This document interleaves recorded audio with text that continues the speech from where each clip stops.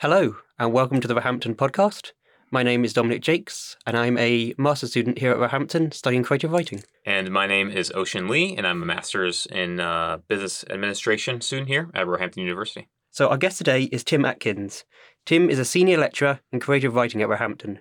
His 2014 collection of poems, Petrarch, Collected Atkins, was a Times Literary Supplement Book of the Year. His most recent collection, Nothing, was published in 2021. He has been widely published in the UK, Canada, the US and Europe, and his work has been studied at postgraduate level at both Harvard and the Sorbonne. Tim, welcome to the show. Thanks for having me. So I want to start by getting your opinion on the value of poetry. So let's rewind 200 years. In the early 19th century, poetry is more popular than novels, right? And instead of watching Netflix, couples are reading these 12,000 line poems. You're looking at me like that's not true. Is that sort of your understanding? Am I incorrect about that? That poetry is more important now or was then? I'm saying that then it was more widely read than novels, say in the early 19th century. It's a good question. I have to say I don't really know the answer to that. The development of the novel obviously came along later in time than the dissemination and pleasure taken in poetry. In terms of how many people read and enjoyed it, I think that's a difficult question to answer, in as much as the most read poet in England between something like 1600 and 1800 was Horace, the Latin poet, because Horace was the set poet for every school person going, So in terms of what was read for pleasure and who was doing the reading and why they were doing it it's a question. I know the question. I don't know the answer, though, I have to say. The novel obviously took over in the 19th century, though, and poetry occupied the kind of niche position that it has occupied differently and since then. So today, people have a sense, I think, that their lives would be less rich and less sort of worthwhile if they didn't have music in their lives. And I think that's, for me, something quite interesting to note, that people could go an entire lifetime without reading a poem for pleasure, and yet people would feel very deprived if they went an entire lifetime without music. At least they had some initial exposure to music. And so it sort of gets me interested in the question of, what do you think the value of poetry is, and the value of literature is? What value has it added to your life? And do you think there's something that people can sort of miss out on if they don't ever get sort of exposed to it, or are never introduced in the right way so they can actually appreciate it? Because the GCSE system doesn't necessarily work that well to encourage people to love poetry. No, indeed. I mean, it's a big question in as much as my life, obviously, I'm 60 years old. I've loved reading poetry since 15 or so, really. When you at 15, you have choices about what you are spending your time with. And from then, I was choosing to read poetry. I'm also a very obsessive music consumer. And quite often I've kind of thought about the difference between the two things and the value that they bring to my life. I've made a living as a poet, ridiculously enough in a way, not through book sales, but through teaching in university. I think it's clear that the value that people get if they are shown the right poetry and they're able to, just kind of read widely and generously, then there's a huge amount of value to it. Whether one's life is empty or devalued or whatever, less good if you don't ever have poetry, I think who cares on one level is my answer to that. I think music for me is a much kind of purer and more direct cultural experience, in as much as you can share it at a dance or whatever, and certainly people my age, music was the cultural common denominator of certainly my generation. Everyone grew up listening to the same records, and ridiculous pop stars were treated as if they had answers to the world's problems, in the way that I think people ascribed that to poets at some maybe point which never existed, but the kind of idea of poet as seer, or Wordsworth knew more about the world and therefore we would benefit from participating in the poetry of X, Y, or Z. It's a tough one, because part of me would say there is huge value to be had from having a happy poetry reading life. And then there's another part of me which would say, who cares? Let's feed people and think about those things. Poetry comes after you've fed people and dealt with those issues, which the kind of bourgeois people who talk about the essential nature of poetry tend to overlook, I think. Yeah, I think that's very fair. It puts into my mind the one poet that's probably more than Wordsworth, Lord Byron, the sort of pop star of the early 19th century, mad, bad and dangerous to know. I think he was fairly famous, fairly notorious, and a womanizer. And I think that's probably closer to our modern pop stars in the music world than Wordsworth, in some sense. Yeah, good point. Yes. I mean, celebrity existed in different way, but existed in that thing. And I think that's also a terrible model for poets in that we valorize, I say we, not me, but the wider culture valorizes the kind of poet as transgressive, revolutionary figure. And I've grown up very happily in being a poet in the US, in New York and San Francisco, being a poet in London, Paris, and seeing the kind of, in part, model of Baudelaire, Rimbaud, the poet as a kind of revolutionary figure being the mode which the wider culture latches onto. Jim Morrison, one of the absolute most incompetent users of words in the 20th century, being held up as a, kind of a poet and a revolutionary and all the rest of it. Poets who call themselves revolutionaries generally are just rebels who want to have a lot of sex and drugs and sign themselves off as world-changing spiritual leaders. It seems to me a lot of them are just kind of narcissists. Again, like pop stars. Yes, indeed. Absolutely. Yeah. Back to Byron, right? Yes. Yeah. Not very much. Not a perfect advert for becoming a poet, but yeah, a very fair point. Okay, so let's turn to the study of creative writing at university. So as I see it, every academic discipline is trying sort of in part to find solutions to a set of problems. So for instance, historians are trying to find a reliable and balanced way to write histories, and they're taught methods to do that. And I imagine, Ocean, that business students are trying to do something? We try to do some things, yeah. But I mean, it's obviously, we're in the same domain in terms of we're trying to solve problems, right? Mostly, a lot of business problems revolve around you either providing innovation, right? Or you're coming up with basically just new novel ideas for either just a business practice, right? Or maybe a new product line, all like the basic entrepreneurship stuff. But I think you kind of get to the heart of it is that you're really focusing on solving those problems in, via a new approach, whether that's, you're coming from a more sustainability side, like we're having more discussions on today, which is great, right? Workers are becoming better treated around the globe, right? And just the idea of globalization and all these other complex forces allow for, I guess, a lot of problems to exist, right? So business students in general, I think, are trying to approach, these maybe traditional business methodologies and adapt them to a very dynamic environment. So, just like any field, other than maybe there's a lot faster pace because there's a lot of money involved. So, yes. Yeah, that's about it.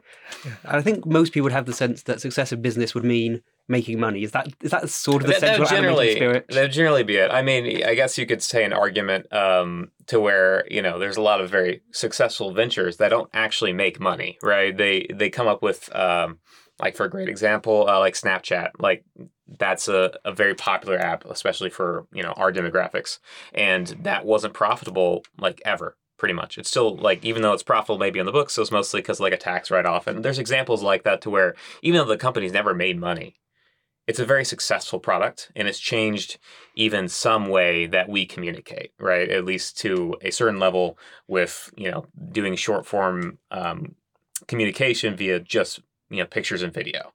So that type of like even way that changes our social, life without potentially generating profit, but just generating revenue and a very unique idea is, I think, just an example of maybe it doesn't have to make money, but it does provide a service, right? And I think there's a large argument for what is the true value and influence of a product rather than maybe just the monetary value. And I think that's a newer idea that's come along from just technology having the crazy ramp these last 20 years or so. But yeah. That's very, very interesting. And so sort of jumping off of that, what does success look like as a poet or as somebody involved in writing literature? If success in business is making money or creating a successful product, what is success in poetry? What are we trying to do? And when students come to Roehampton to study creative writing, what is it they're coming to learn? What is it that is sort of being aimed at? I think there's a lot of different answers to that question, in as much as on one level, I think for any creative artist, success consists of saying, I've done what I wanted to do here. If you're a filmmaker, that involves a lot of money getting, along the way in order for you to be able to do what you want to do. With a poet, money's not involved. You just write the darn thing, and that's what happens. So personally, success constitutes saying, I wrote that poem okay. In the wider world, for me as a successful, if you will, poet, the success consists of saying I communicated to people who I respect, because it's a small world in poetry world. So, people whose writing I admire have read my work. I've read in lots of different continents and lots of different places, and people have come along and have bought books and got something from that. That's a kind of measure of success.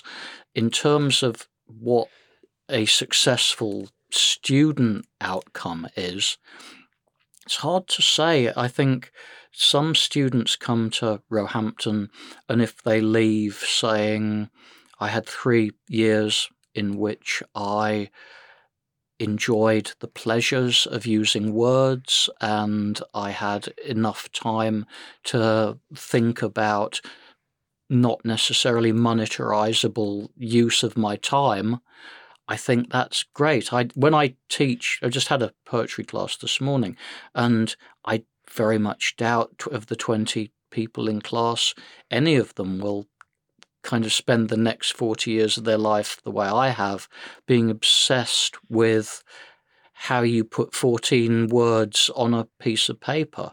But the interaction of thinking words give me pleasure and becoming conscious of your emotional processes and the ways that those non-verbal modes of living become transferred to paper, I think that's a really valuable and happy use of 3 years for a BA, for example. Brilliant. And it leads me on to the question, how do people improve their writing? So say you have an aim for your writing, how is it that somebody else can come along and maybe help you to achieve that aim? How is it that, say, studying creative writing can actually help you to achieve that? Because if we say that's the problem is that you want to write a poem and you want to do it well, and you're not yet sure how to do that well. How do students bridge that gap? There's a lovely quote by the American short story writer Flannery O'Connor, and they I don't know if it's an apocryphal tale, but they said to Flannery O'Connor, Ms. O'Connor, how do you feel about creating writing classes going on in university? She said, creative writing classes, you think they stifle? I don't think they stifle young writers. They don't stifle enough of them. And I think the kind of point that I'm making there is that the business of how you write and kind of what you write and how you improve someone. The way you improve as a footballer is you play lots of football. The way you improve as a musician, you spend 10 hours a day with your instrument. And the way that you improve as a poet is you read obsessively, you write obsessively, and you edit obsessively. And again, for maybe all of us in this room, for, kind of people who are learning anything at any age generally, the way you learn is you have those transformative moments when you get a book.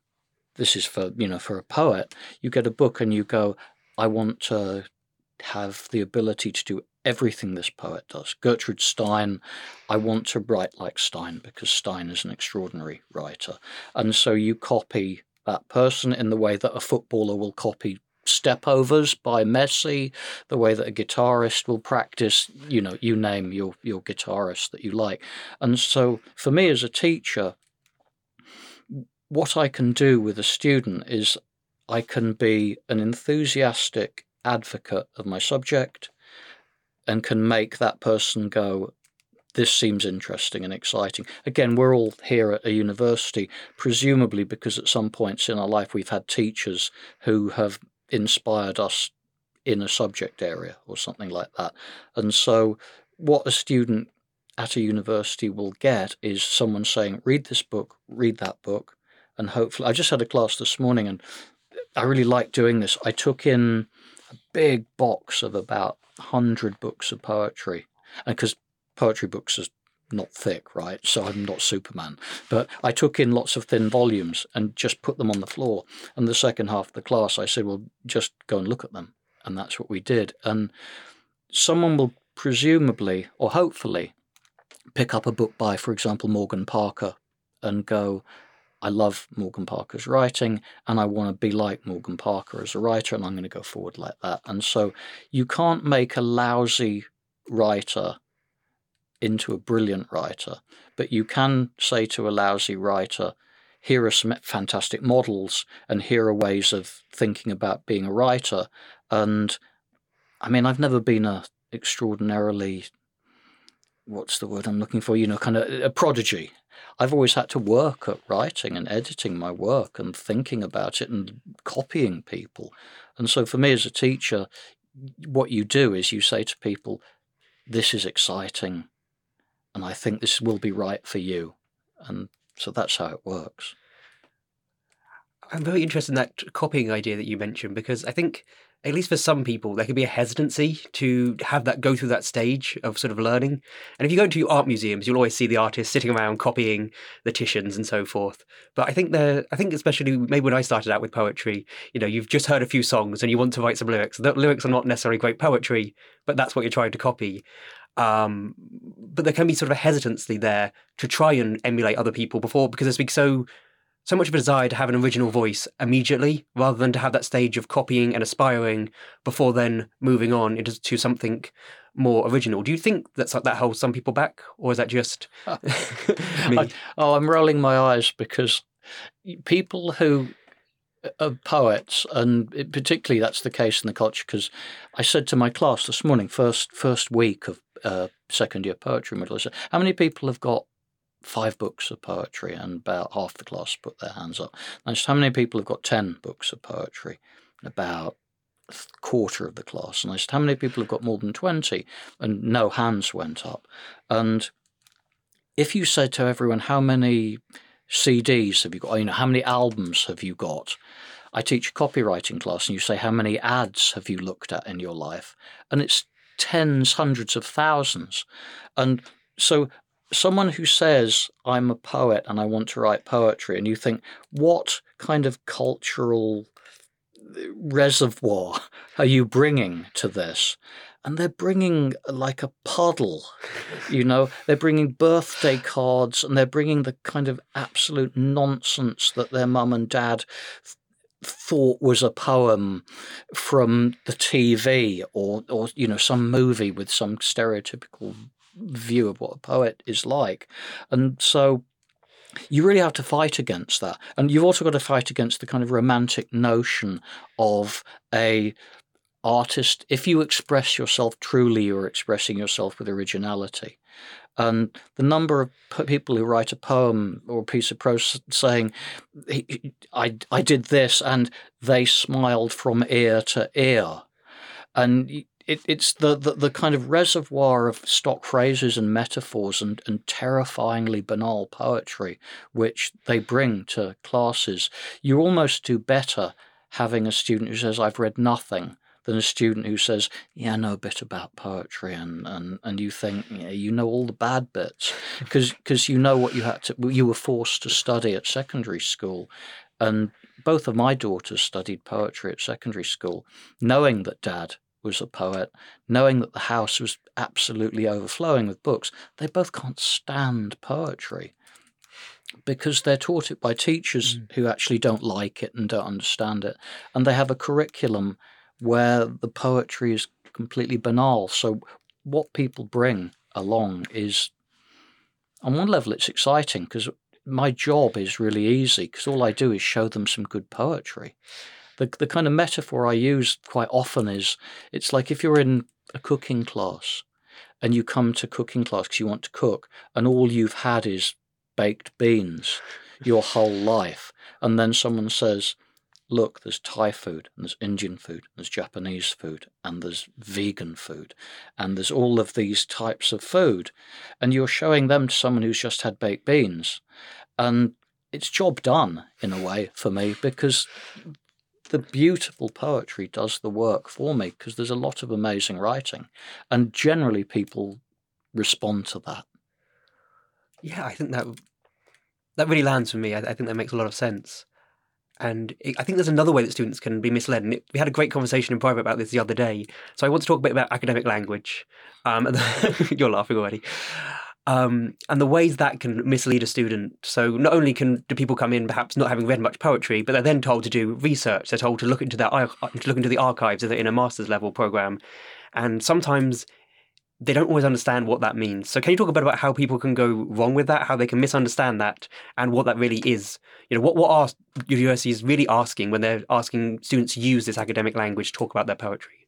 I think when you talk about academic language works fine with academics, but academic language hits an enormous brick wall when you speak in academic language to creative people who've never heard the terms before. And the problem, I think, I know it's a problem because I've got many years of experience of having these conversations with people, is creative people come to university and they get told at a certain point that what they're doing is research, and what they are doing is they're having to kind of understand and work with archives. And the misunderstanding then comes along that for example, the poet, if we're going to talk about poets, the poet thinks, oh my goodness, how do I research my subject? And so I've had students, I mean, one of the reasons I realized there was a problem is when I started teaching at universities, I was teaching a dissertation module and students were told they had to do their research. And so one student said, I'm going to write a collection of love poems. And I said, okay, well, tell me about your research. And they said, well, I'm going to ask all my friends. I'm going to do a questionnaire. I'm going to ask all my friends about love. And I kind of, I went, oh, Lord, you've really got this wrong. And you're not wrong for thinking that because you're being told you have to do research. But what research means for a creative person is read lots of love poetry and write lots of love poetry. And you research. So if research should be rephrased and it should be called something like learning, or that'll do. And so if you're researching poetry, that means you're reading a lot of poetry, and it means you then have to write a lot of poetry. And the way you learn about writing a sonnet is not by asking 45 people what a sonnet is. You write 450 sonnets, and by the end of writing 450 of the darn things, you've probably figured out what works and what doesn't work. And so research is... that leads to the phrase practice as research. And I think that's just as bad in a way. And so at a previous university I worked at, we wanted to just call it doing. And so you figure it out by doing, and making. And so creative people make things. We research things in the way that if you're writing a series of poems about a particular subject, which is kind of quite unusual in a way. You don't get a book of poems where you're writing about the Victorian sewage system. It's possible, but if you are doing research, then you're going off and you're going to somewhere and you're finding out more stuff about it. But generally, for poets, research means thinking about the meaning of life and figuring out how you use words well. And you research, and the last thing, and you research that by reading 100 poets who've written love poems.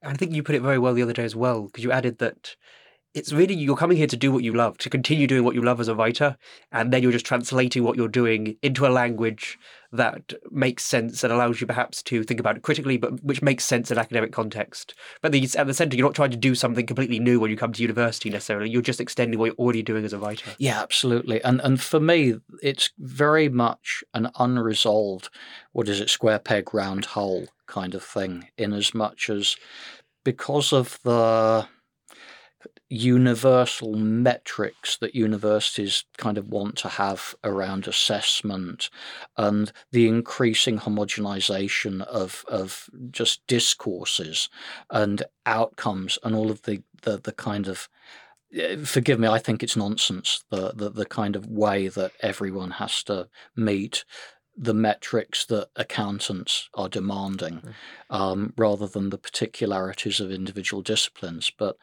yeah, you come to do something that you love, and you're then told that what you love has to be contextualized and assessed as well, according to the same way that you assess the way a particle physicist's PhD is assessed. And you can understand on one level that putting poetry in the academy, of course, is going to involve more than just drinking a glass of absinthe and asking several, other people if they think it's marvelous or not.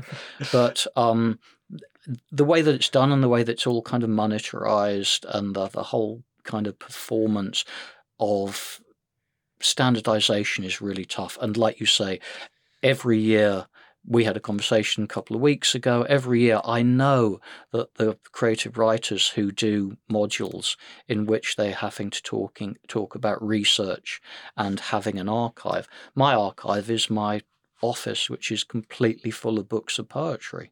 So can we just quickly pause there? So what is an archive normally, and what is an archive in the specific context of creative writing? Well, again, archive is maybe the wrong word for our purposes, in that a better word would be collection. If you're an archive of people who collect those footballer cards that you get in bubblegum or whatever, if you've got thousands of them, it's an archive. And that just means you've got a hoard of stuff that is subject specific. And so, yeah, okay, that's archive equals hoard of subject specific stuff. And so for us, it's books, could be music, right? If music informs your thing, it could be clothes. If you're kind of particularly interested in fashion and the way that people are, dressing and the way that the culture expresses itself, a poet could say an archive that's really important for me is having a wardrobe full of these particular labels or whatever. Yeah, I've always thought about it just as stuff that inspires you. As for a writer, an archive is just stuff that inspires you. Yeah, absolutely. And week one of an archive module, it would be useful for the creative people to have that in like slide number 2. I think actually I have one question for you, Tim, on that, is kind of going back to, how we do assessments for a creative program. If you had, I guess, maybe this is too broad of a question, right? But for the, if you were running a program yourself, how would you quantify like the creative experience? Like if you were going to run a whole module yourself, right? And say, hey, this is the deliverables we want at the end of it, right? So for my understanding of things, obviously I'm probably more technical, right? In terms of how I approach academia, because I come from a STEM degree for my undergraduate, and now being in business, it's different. Even though you're seeing us focus more on creative aspects, like financial reports are now having more. We're having 2 or 3 paragraphs, or sorry, 2 or 3 pages of paragraphs of just anecdotal kind of stories from companies and from management, because it's important. It's what people want to read, right? So I guess my question is, when you come from a completely creative side of academia, what would you like to see when you formalize those types of assessments, or what deliverables you want for an average student of your program, right, to get on the end of it? Yeah, it's really easy to answer in that what you do is you say, what did you want to do? You say that to each individual person. What did you want to do as a writer? Did you do that? And then you go, how well did you do that? And those are the kind of 2 questions. And so a student would maybe say, I've had this quite recently with a number of students, is that there's a poet called Rupi Kaur, who is, if you go to a airport lounge bookstore, Rupi Kaur is there. It's absolutely pop poetry. And a lot of students want to write like Rupi Kaur. And Rupi Kaur, as a poet, writes doggerel. As a voice of the emotional inner life of young women, she's an extremely important figure, I think, in that she's absolutely kind of allowed people to articulate the way they feel about being on the planet. She also articulates that way in a really terrifyingly banal way as a writer. But I've, in recent years, had students coming along saying, Rupi Kaur is who I love. I want to write like Rupi Kaur. And again, I've had conversations with other teachers of poetry, and their view is, if someone writes like Rupi Kaur, the poetry is terrifyingly bad, and therefore the mark will be accordingly low. For me, I think that just opens a can of worms on one level around what we're asking from students, and the position of kind of power and privilege and all the rest of it. So for me, if someone came in and said, I want to write like Rupi Kaur because I really like Rupi Kaur, I would say, okay, show me your work. How close are you to achieving your desired outcome? And then on top of that, I would say, and really, how well are you doing that? Are you doing that in a way that kind of is original or kind of contributes more than just being like a kind of successful pastiche of a single writer? Are you able to bring in other influences to make something which, I'm suspicious of the word voice, but which is an identifiable voice that you have going on? I think if you, as a teacher, are able to do that and see that, and that's how you assess. I mean, in a perfect world, I would have lots of students who've read Gertrude Stein rather than Rupi Kaur. But that's my world on one level, and what right have I got to impose my world on a lot of different people? And so the kind of dance that we have is someone comes saying, I like Rupi Kaur, and I'm used to this now, and I'll say, well, how about reading Morgan Parker, and how about reading X, Y, and Z, 5 other poets who occupy the same kind of emotional and linguistic landscape, but who do it way better.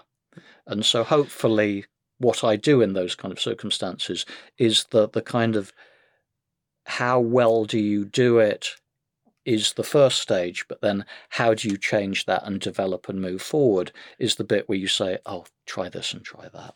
Right. And that makes complete sense, in the context of the larger discussion of you saying, really the value in your archive is how much you're going to really, I guess, accumulate over time, right? How many things you're exposed to. So it makes sense on the academic or university level, like that's your goal, right? For your students is, hey, you really like this, but what you're saying is, if I'm understanding correctly, how can you provide a unique, almost change to this, right? And even if you want to stay within that niche that you really enjoy. I think my other question comes from, again, more just from my like personal, I guess you could say, aspirations. I don't know. I come from more my background of saying like, my exposure to poetry is, a layman would be generous. I honestly haven't read much poetry, but what exposure I do have in modern culture is things like spoken word becoming more prominent, and even, especially if you said you spent time on the East Coast, like hip hop, right? Like 90s hip hop. There's even like one I think of as like a poet, right? In a modern context is like MF Doom. He's a hip hop artist that's been known for his verses, and even though a lot of people maybe don't like his style necessarily, he's known in that community as such an effective, I guess you could say, linguist. I don't know a better word for it. But how do you see like those more modern takes of poetry, and what do you think is 10 to 15 years from now? Do you think there could be like a modern revival of like traditional poetry, or do you think it's going to be another, I don't know, almost musical offset of poetry? Because like, as you said, like music is a very cultural experience, and it's something that we're exposed to day to day, and it's very intertwined with just, I guess, pop culture and just media, and it's easy to experience, right? In the same way as like audiobooks have almost taken down the effort that you have to put to consume content. So when you look at, modern day poetry, what do you think is the next step in terms of having accessible poetry? And do you think there's maybe a death of like long form for that? Or I guess just what do you think is the best way to experience poetry now? I think there's tons of different ways of experiencing. You've listed most of them in a way. Yeah. Do you know what I mean? I think maybe, this doesn't sound patronizing, what you probably don't know is I think that now is the best time ever to be a poet, because there's more poetry available. The internet has completely transformed the amount of writing which is available to anyone. The business of kind of hip hop and words plus music, that's clearly where more people access people who are using words creatively in a kind of poetry style, because rap and is poetry more than prose is, right? Sure. Or whatever, right? So that kind of business. The problem for me often with rap is not with rap, it's with rhyme.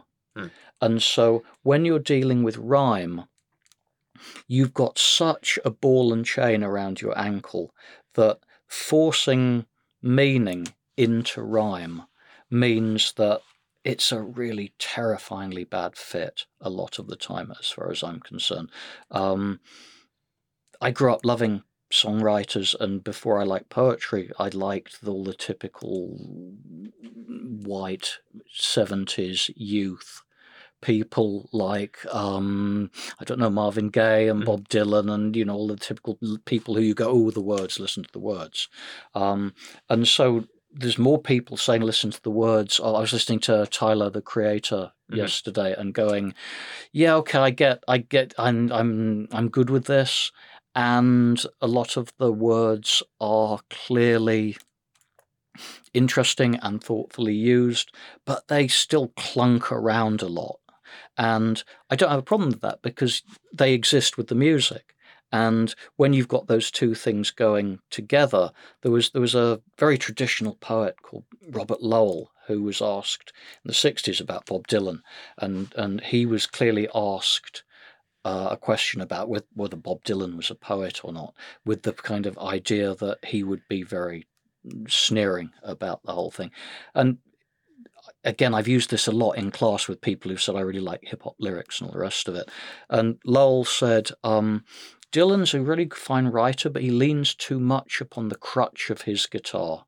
And I mean, that may be a terrible metaphor, but I think when you're leaning on rhyme and rhythm, you're producing and using words in a way which are accommodating rhyme, rhythm, and language. And when you're doing that, you have different outcomes. And I would say they're not worse than any other outcome, but they've got a different set of ingredients. And the way that poetry, the state of the art of poetry is now, is, again, I was in class this morning, it was really fantastic because a lot of the writers that I take in and that I'm particularly interested in are kind of women probably in their 30s, probably 40s now, because by the time you've got 3 or 4 books out, you're getting to that age. But I mentioned Morgan Parker, Ariana Reines. There's a whole group of American, because that's particularly my interest, but American writers who are writing with much more freedom about colour, about sexuality, about gender, and all the rest of it. And so if you were to look at the books of poetry that are getting wider, well, first and foremost, getting published, and secondly, have quite wide circulation, the whole business of there being a much more kind of democratic and open forum in which things are being talked about.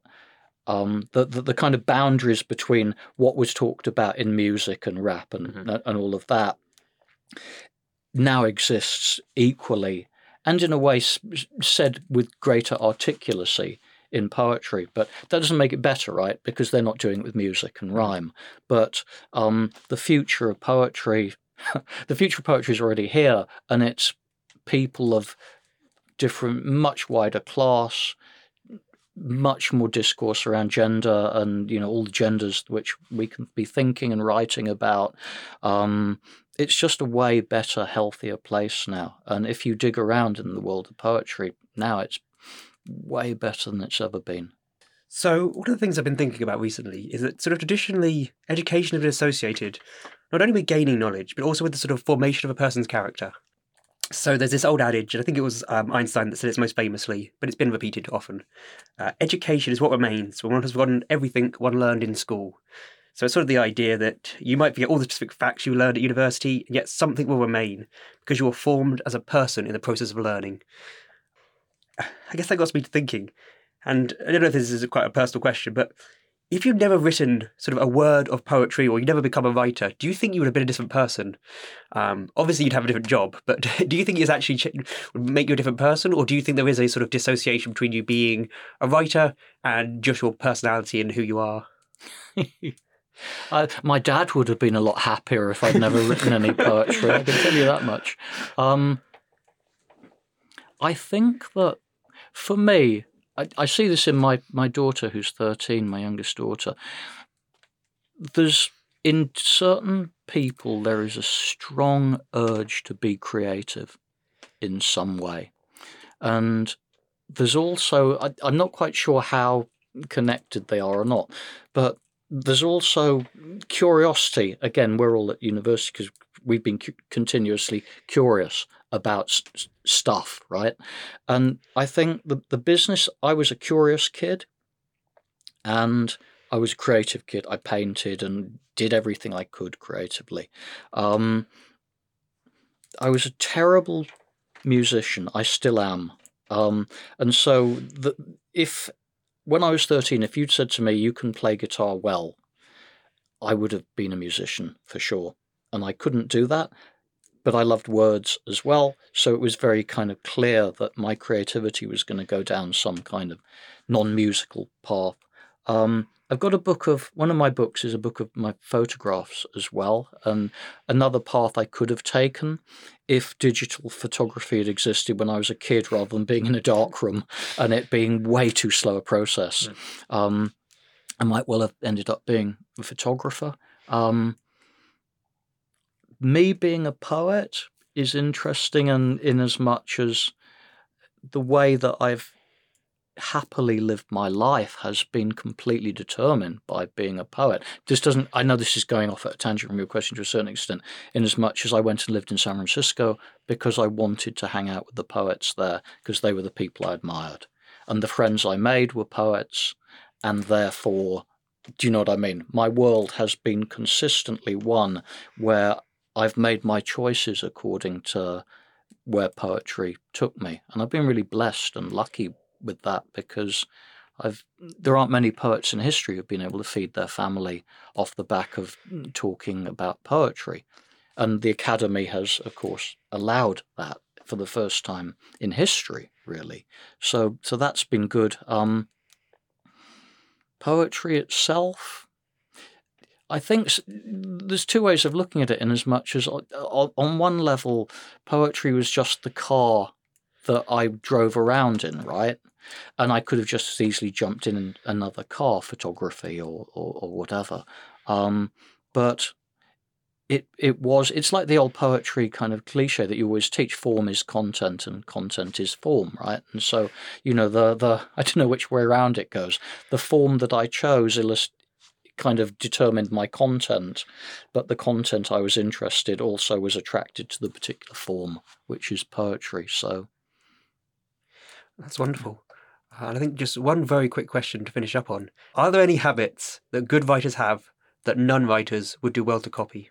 It's a general answer, I guess. Curiosity, maybe. Endurance, maybe. That's not limited to writing, is it? But I think, if I'm generalizing, success in life perhaps comes from the ability to see something through to a conclusion, and happiness in life comes from the ability to engage in things that please you. Wonderful. Thank you so much, Tim. Pleasure. It's been lovely talking to you. It's been great. Thanks. It's been great.